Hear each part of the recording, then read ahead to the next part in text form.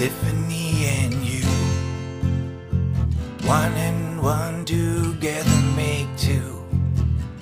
All the stories that are true. Tiffany and you.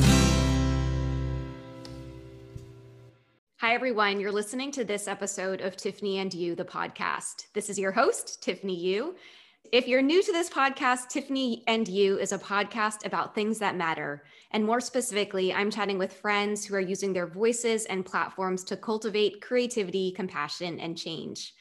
Today, I have with me Dominique Vale, who is the founder and executive director of the international nonprofit InvisiYouth, which is a 501c3 that helps teens and young adults with various chronic illnesses and disabilities to gain the right lifestyle tools, programs, and empowerment to learn how to keep living life with health struggles. Hi, Dominique. Hi, Tiffany. How are you? I always like to start by sharing how I know my guests. Dominique, we were Instagram friends. Yes. And she slid into my DMs I love it. Had me on her podcast. Mm-hmm. You were our final guest of season 2.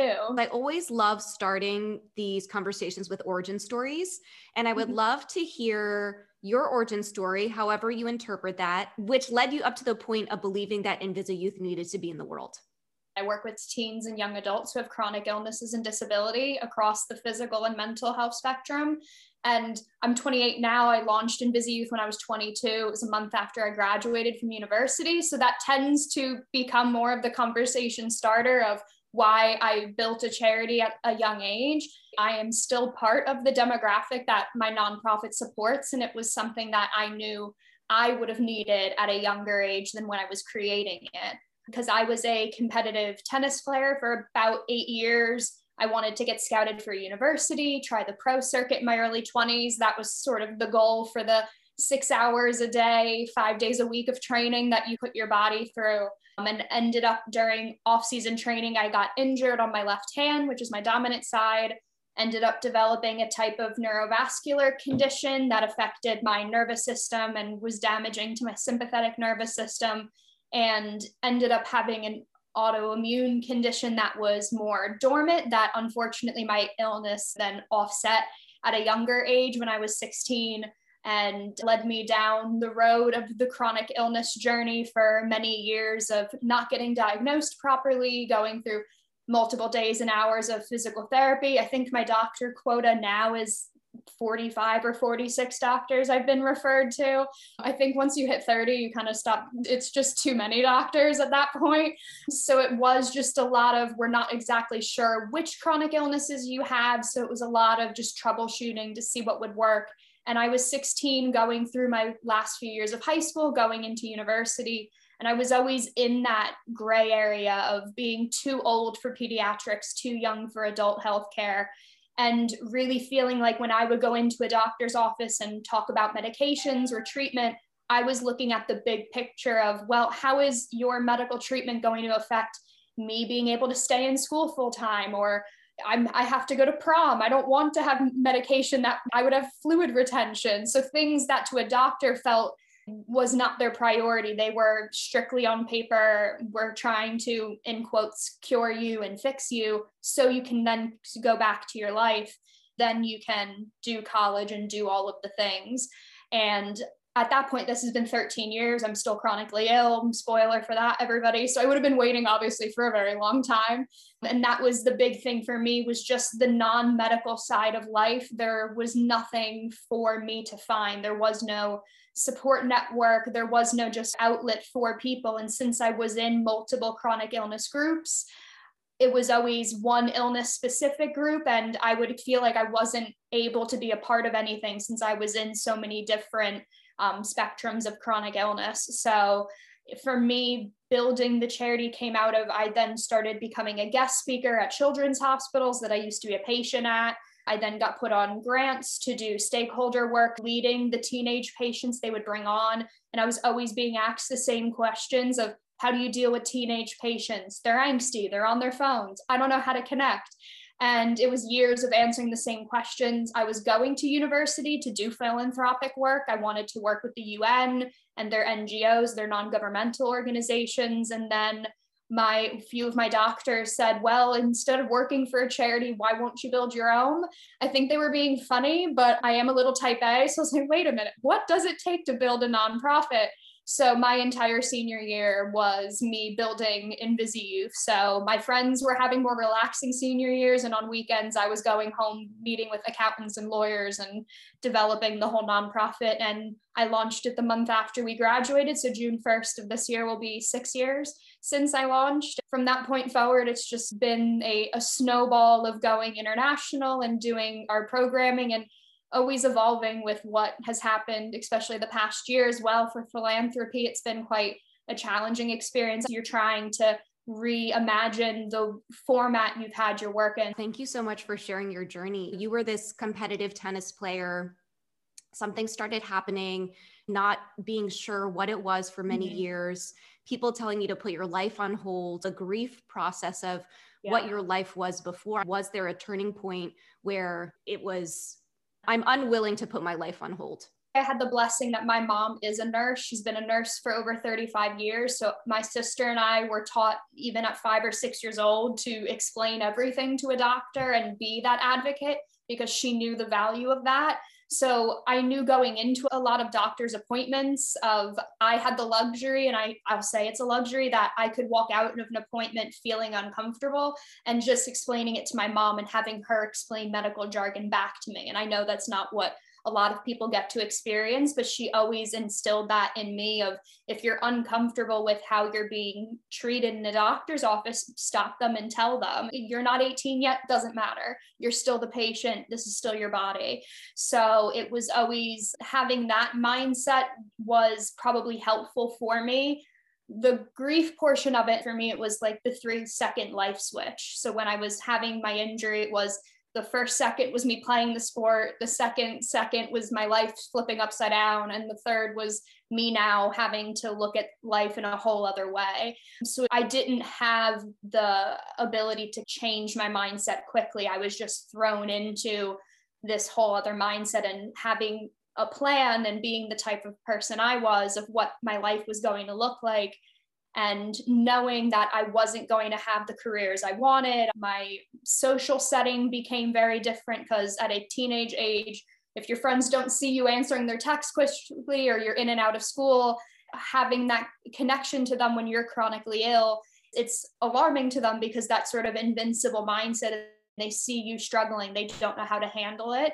So you become a little bit more isolated, even on a social side. And it was me really having to work through myself, of working through this mindset of going, I need to become okay with my career goals not being what they were, and the way that I look being different than what I used to, and my version of normal and my version of healthy has to be different. For me, it was probably about 2 years into it when my nerve damage started spreading throughout the left side of my body, and it was going down instead of up where my doctors were explaining it should have gone. I'm not an exceptionally patient person, so to be told, wait, I said, well, that's not fair. I still want to apply to universities. I still want a job. I'm not going to just sit home. Why are you telling me to wait for my body to catch up to what you want? And that was more for me going, I need to accept that there's 2 time periods of my life, before illness and after, and appreciate that version and that portion of my life as what it was, and use portions of my personality then to feed into and fuel what I do now. And just running InvisiYouth as well, a lot of our leadership program and our global brand leaders, they joke that I act like a coach to them. And that probably is from 8 years of being a competitive athlete. And that played into how I do physical therapy. It was always the athlete going into the therapist being like, okay, what's the plan for today? And they would be like, Dominic, calm down. It's just tapping exercises for your hand and wrist mobility. Like, this is not a big deal. But I always wanted to bring that competitive fuel, even if I had to do it at a lower speed because of what my body was capable of. And even 13 years later, I always say it's still something I adjust to, having to always evolve the charity to fit my medical needs as the one who's in charge of it is something even still. It's not like I went through the grief process, I'm on the other side and I'm fine. There are still moments within where I have to take a pause and be okay with changing programming that we do, because I know I medically can't lead it that way and I want everything to be successful. So it's still a process. And I think people recognizing that you never evolve out of the process with a chronic illness or a disability, you always have to evolve with it. Accepting it that way is the best thing. For me, the biggest piece of advice I always give was my chronic illness. At one point, it became less of it being my competitor and it became my teammate.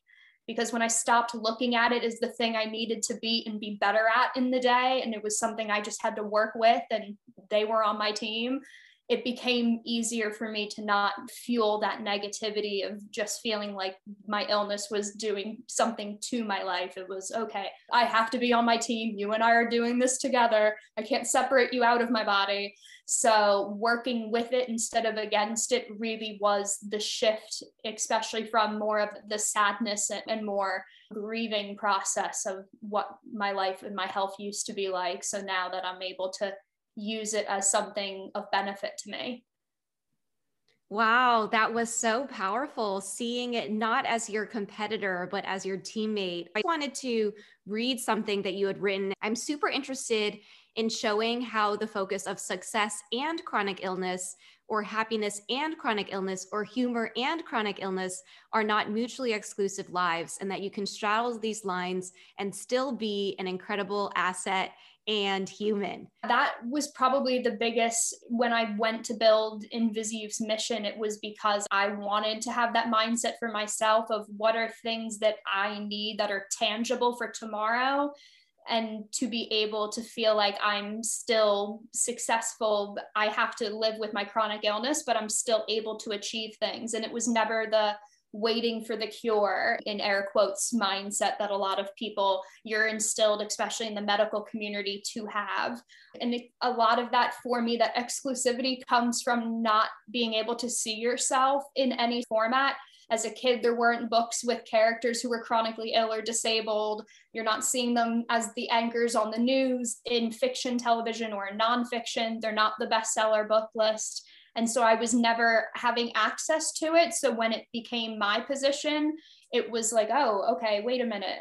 I'm not going to be able to be as successful as I used to be, or as happy, because anytime you would see a chronically ill or disabled person in a film, it was always the melancholy storyline, or they needed a romantic partner to be successful and to be happy. And I felt like that was a disservice to me, that I had to find all these other things to be. Just because I have to adapt to my body and my health doesn't make it any less special. It is that lack of fusing them together. Was this, I had to have two different boxes of the days I felt healthy were the only days I could be successful and happy. But I was still joking with my friends on the phone if I was doing work from my bed because I couldn't get out of bed that day doing work. I was still having a successful day. It was just not what everybody else likes it to look like. And that was the biggest thing, especially through the work that we're able to do with InvisiYouth, is that everything is super tangible. I joke that what we do is so common sense that the world doesn't do it yet and understand it yet. We're not reinventing the wheel. It's just you getting the mirror to turn to yourself and being able to realize that you have access to all of the tools you need. You might just need to adapt a few steps then to get there, because constructually the world's not built for the chronically ill and disabled yet. Luckily, we have people like you and Diversability and your podcast out there, so people can have more access, especially those that are healthy and non-disabled, to then be able to see this perspective and realize there's only a couple things that people need to do to make things more inclusive and accessible to. If you just look at statistics, it's a very high portion in most countries that identify chronically ill and disabled. So I say we're the most untapped market for every brand.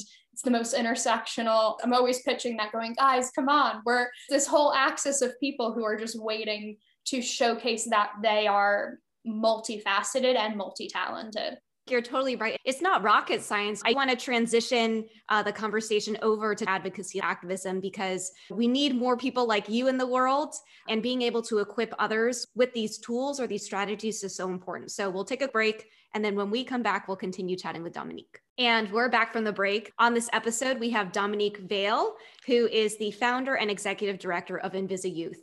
Before the break, we were talking about her chronic illness journey and how she came into her own to be this incredible advocate, not only for herself, but for other people, and to really model and show the world what it looks like to live with a chronic illness and be happy and be successful. So I put a poll out and I asked if people who had chronic illnesses or mental health conditions considered themselves as disabled, because technically they are disabilities. And I got so many responses from people who were chronically ill telling me that they didn't feel comfortable taking up space from those who had more visible disabilities. And of course, I go back and I say there's space, there is disability, there's CRIP space for everybody. And so I'm curious if you have a response to people who do live with chronic illnesses but don't identify as disabled. Are you trying to sell them on a disability narrative? How can we get people who get the, but you don't look sick or but you don't look disabled, to really transcend some of those harmful microaggressions? For me, it definitely is a twofold. Personally, before I built the charity, I had never met anyone with a chronic illness or disability. Besides, I had one aunt who had diabetes, and that was it. And it wasn't until I built the charity seeing people smiling, saying, "Oh, I have a chronic illness," or "Oh yeah, I'm in the disability community," or using the term spoonie, which a lot of people in the chronic illness people use to identify themselves with. And it was seeing people smiling, referring to themselves through their health narrative was important and interesting for me to see as the founder of the charity. I never thought it was something I should use as an identifier for our community. I built the name Invisi Youth came off of the fact of feeling like an invisible youth and wanting to be an invincible youth.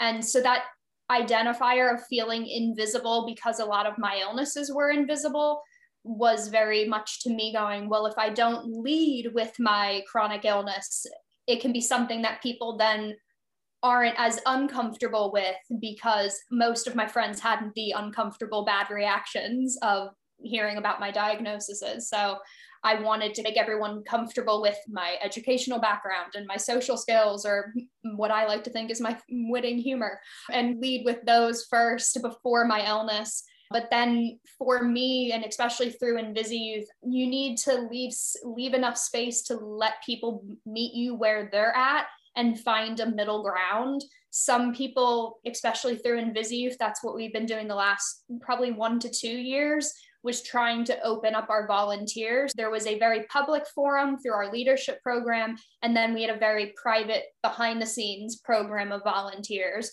So a lot of our more behind the scenes volunteers, they're not on our website. They come in, they're with us for 6 months to a year or even longer, and they have chronic illnesses, but they don't identify, they're not on their Instagram bio, they're not publicly doing any work. The most they might do is fundraise for it through their birthday, and that would be about it. And it was interesting seeing more people want to come into the charity on a behind the scenes level, of seeing that they could connect to a community but not make it an identifier. And then seeing a lot of those volunteers have actually morphed into our activists was really interesting for them to realize that they could use the term in a positive way. And if people had a negative reaction, take control of the situation or take control of the narrative. And even if it's practicing a few responses with your parents, that seems like the most ridiculous thing to do. But if you've had experience of that initial comeback, it's not 10 minutes later you go, "Oh, damn, I should have said that when they made that comment about my illness or told me they were sorry." And I just went, "Oh, it's okay." Well, no, don't apologize for you just existing. Have a response for someone if they have a reaction to your illness, because it's just a level of ignorance that now you can then empower yourself through. On my personal level, it has become more of a public identifier for me with the more work I do through the charity. But that also came just from time. And if you Google me now, the only thing that comes up is InvisiYouth. So I do have to lead with it. And also letting people who say, I don't associate with my illness publicly, telling them that there is a space for them in activism. And there's so many opportunities to do things behind the scenes that they don't need to identify. They can still even go to events or follow charities or enterprises like your own as well and be a part of the community that they are part of, that's part of their day, because it will give them opportunities to find access to things that can be adaptive for them, that can actually just improve their daily quality of life that they wouldn't see if they never associated to their health or disability circumstance.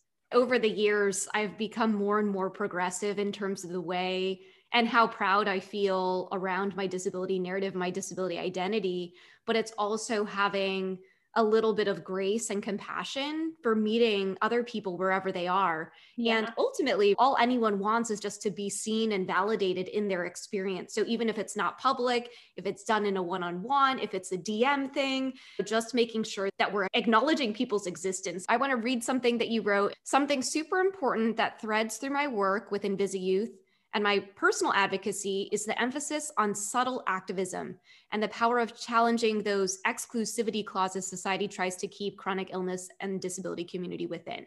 What is subtle activism? So I always would say passive activism before I built InvisiYouth. When I would fundraise for other nonprofits or do philanthropic work, it was always these very big fundraising events with these very big statements of making posters and going into other classes and using tools of education and visuals, and knowing that a lot of people were not comfortable getting on the soapbox to do it. And that was something even myself was uncomfortable doing. So when I built InvisiYouth, I said, I want it to be passive activism, that I'm not throwing out statistics and shaking my fist at the system because of being frustrated. I don't want to live in my frustration every day. I want to have moments of frustration because it validates when I'm happy, because I know both of the pieces of my emotions, but I wanted to live with more of a upbeat positivity. And I kept saying, well, it's like passive activism, it's subtlety. And then the first, if she has heard it from someone else, I apologize, but there's a YouTuber from the deaf community in the UK, Jessica Fozard-Kellers, and she used it in a video. And it was the first time I heard somebody else say it the same way I did, that she went, I don't lead into the room with the fact that I'm deaf, but it's part of who I am. And subtlety, people will see the way I do things on camera. And it was seeing her put it together. It made a second reaction of, okay, I'm not the only one who has said the same word before. The best equation I make to it is it's like Game of Thrones and having the Starbucks cup in the background. It's something that's there that people can see doesn't make sense, but it causes them to then have a conversation about it.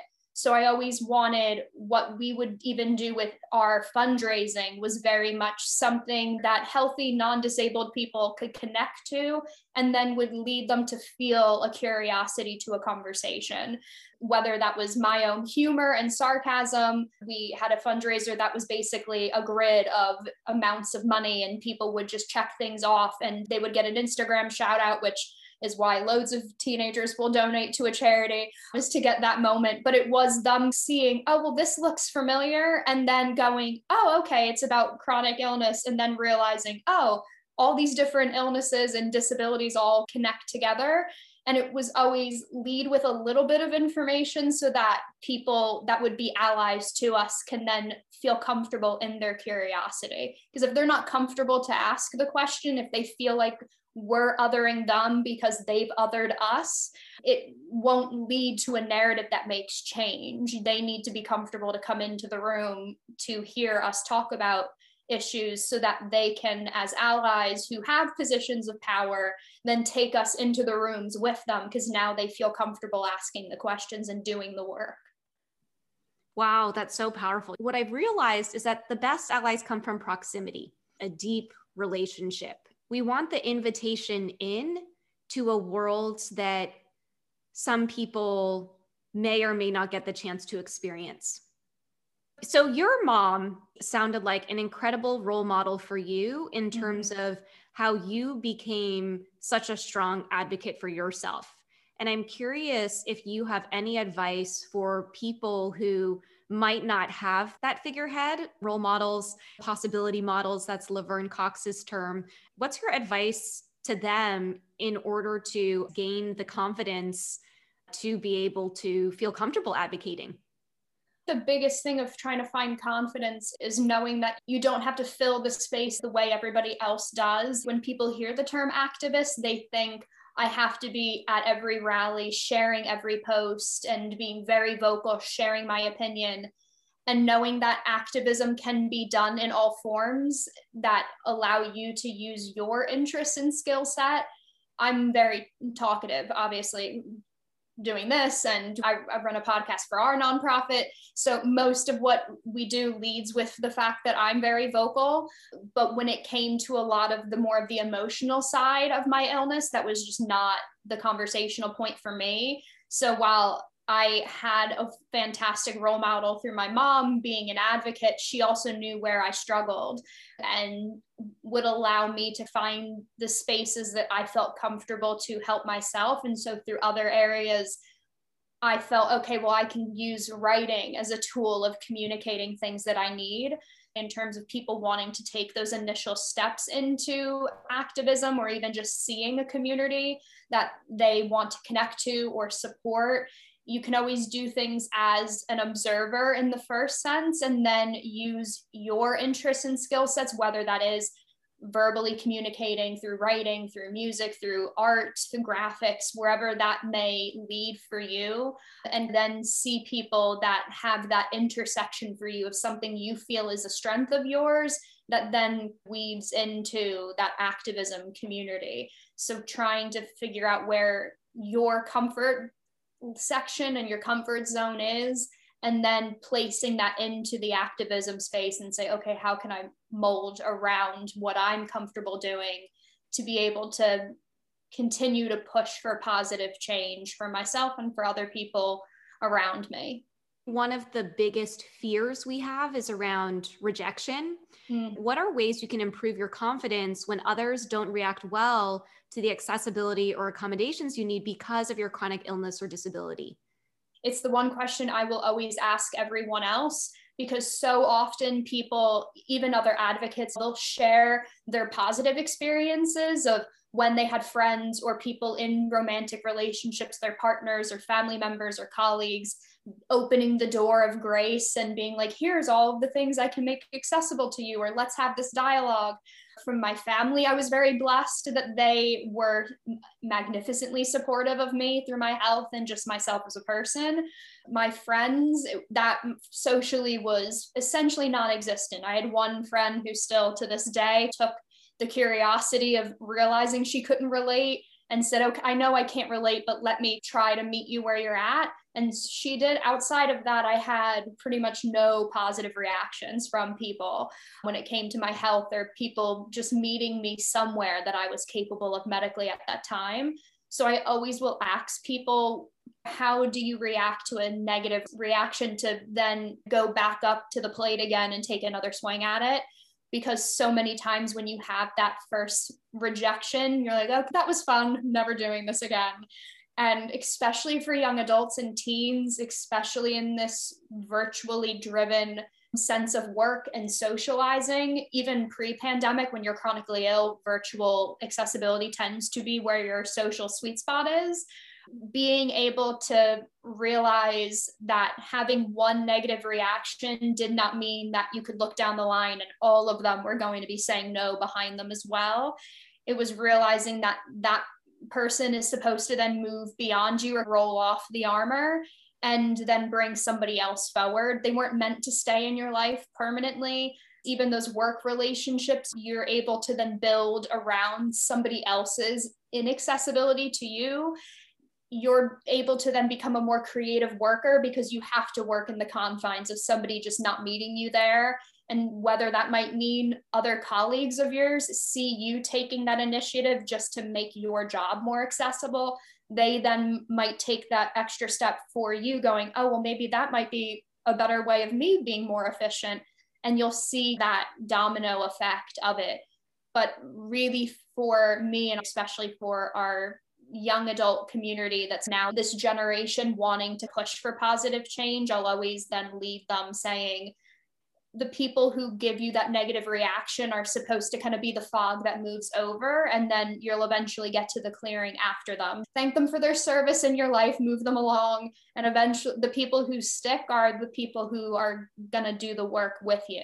Mm-hmm. And I want to acknowledge that it sucks. Yeah. What we're really touching on right now are lessons around resilience. And I often tell people that if you're in a really hard spot and you don't think you're going to be able to get out, that's not the end of your story. And I think especially for both you and I, we've just had so many experiences that compound upon each other that makes every rejection just hurt a little bit more, because we're trying to operate in a non-disabled world, or a world that wasn't designed for people who are chronically ill.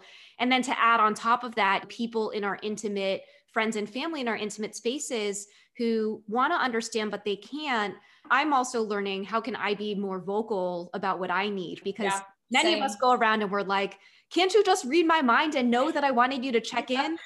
So InvisiYouth, it's an amazing platform working with young people, chronic illness or not. What would you tell these young people who don't want to speak up because they don't think that their voice or their actions are going to matter? What the biggest thing that I've noticed with young people is that if they get a negative reaction to something once, their curiosity is so much more than the adults that I've worked with. Even though I'm 28, they all like to joke I'm close to aging out of my own nonprofit. So they'll remind me of that all the time. But that curiosity of going, why was what I just said insulting, or why was something I said ignorant, and then wanting to learn, was something I'm always so impressed with young adults, is that they want to make their community not just more inclusive, but they really are thriving in this space of realizing that human experience can connect you on, even when you don't look the same or have similar experiences or live in the same area.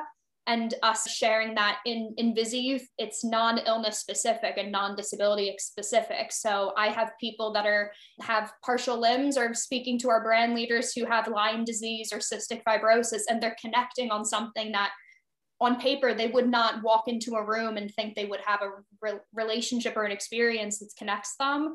And I think for young adults, it's reminding them that use your creativity wisely, use these social media apps for the positive benefit that they were designed for, and not focus on the negative pitfalls that come out of them. Especially for the chronic illness and disability community, there are the infamous algorithm conversation and not being seen. Recognize that that is an issue, get annoyed with it when things don't work the right way, but then use the tool for the way it's built. And then, like how you and I met, I did that professional DM slide as nicely as I could, because I was so impressed by the way you had so many people in your comments that you were interacting with, and that would also then interact with each other. And they were all so different. That's why I said, even if it's just me saying, hey, great job, heart emoji to Tiffany, I'm going to do it. And it then worked out to getting to have our platforms then get to interact with each other. And then like this now with both podcasts, it was because of that curiosity. And I started looking for other things that it then opened up a whole new community for myself, for InvisiYouth, and then more people that can walk between both communities and be in all of them at the same time. I love the theme around really leaning into your curiosity and creativity to potentially move conversations that matter forward. I believe that as long as you are acting in alignment with yourself and with integrity and speaking your truth, then if the not so fun side of social media comes and finds you, then you know you're still in alignment. What are some of the ways that we can bring non-disabled supporters into our work as allies? I say it's been a blessing since this pandemic experience has happened internationally. People, and especially with last summer with the Black Lives Matter movement, and then currently with seeing the Asian and community really moving forward, being so vocal against these hate crimes happening in the US and internationally as well, seeing people realize they can be allies in multiple areas. They didn't just have to pick one. And that was the big thing for me, was realizing for people in the ally space, that's something that I walk in as well. I am a white woman that runs InvisiYouth.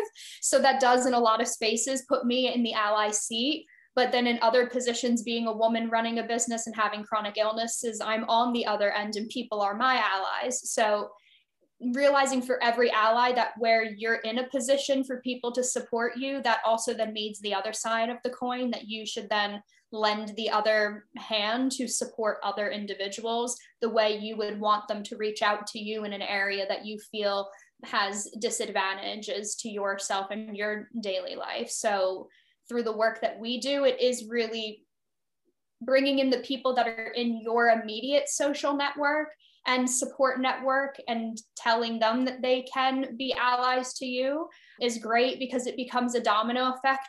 And like you said, sparking that curiosity in someone else, realizing following a couple nonprofits or activists on Instagram will then naturally bring different people into your feed that you're now seeing, and will build that snowball effect that you'll then start sharing other things, and then your following as an ally will then see, and it becomes that domino effect by doing something so simple as saying, I'm going to stand shoulder to you, even though I can't relate to the experience. I can, through empathy, realize that I want you to have that same opportunity that I am able to have in a similar space. And knowing that small steps as an ally, as simple as following other activists, really can make an impact. Sharing petitions, sharing news articles, those things that you think are not going to make a difference because I'm one in billions of people on the planet, really does make a difference, because your network will web out to multiple people.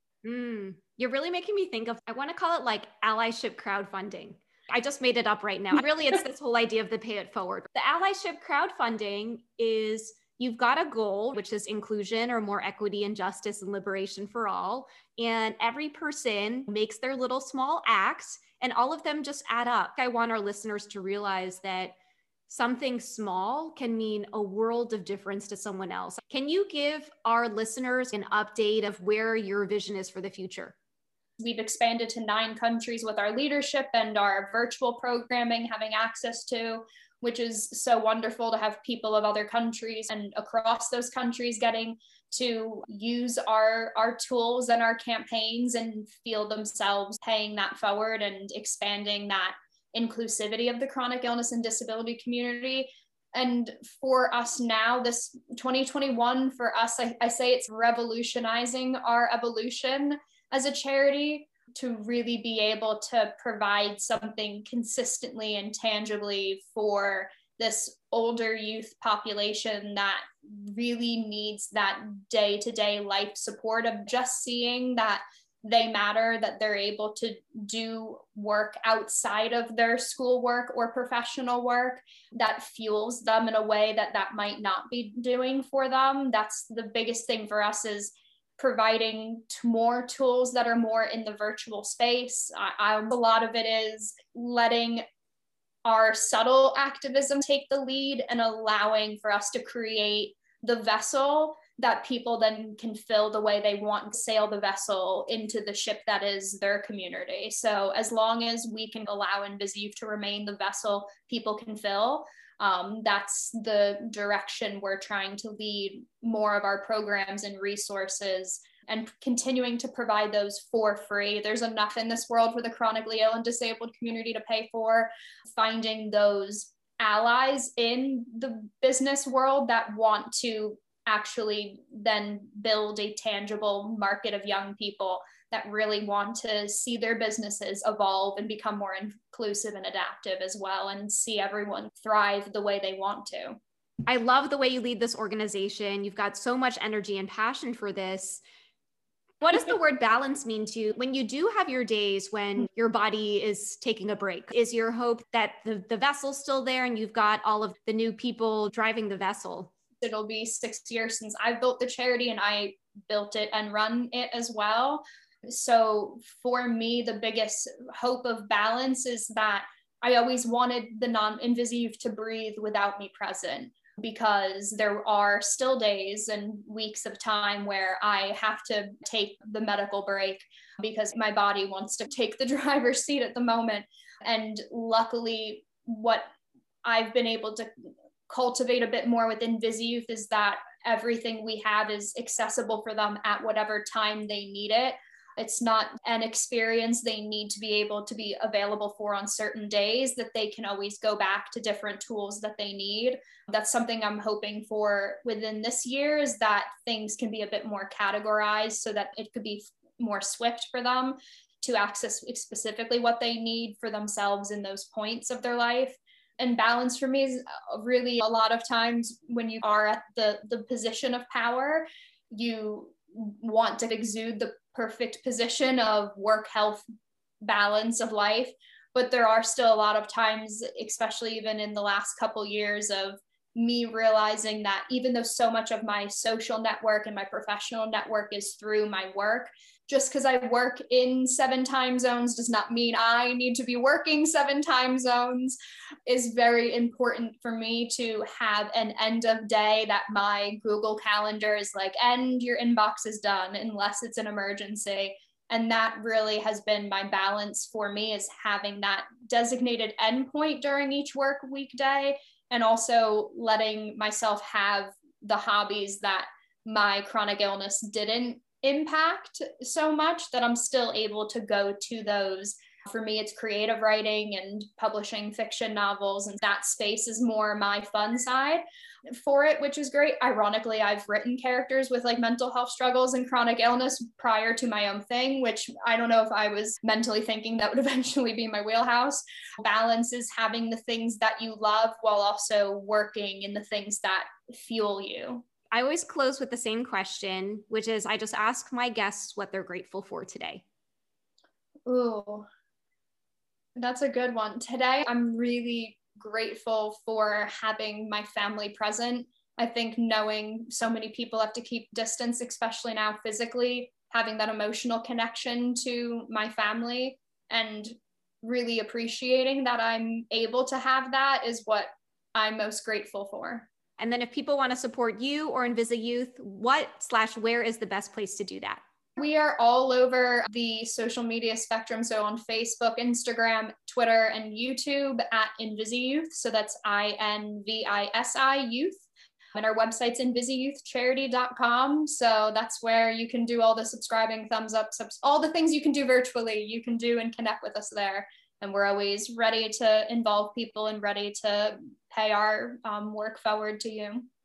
Well, on that note, thank you so much, Dominique, for coming on the podcast. And this is the end of this episode of Tiffany and You.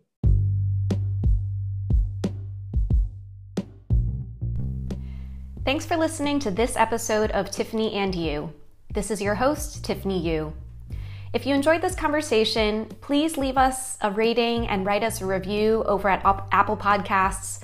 It allows these conversations and these episodes to be discovered by other podcast listeners. I'm hoping that we can co-create something here that's valuable for you. So to the extent that you have feedback or other topics you'd like us to explore, don't hesitate to reach out. You can find us at tiffanyyu.com/podcast. And a special shout out to Root Hub for our opening and closing podcast medleys. We release episodes weekly, so I hope that you'll join us next week for the next episode.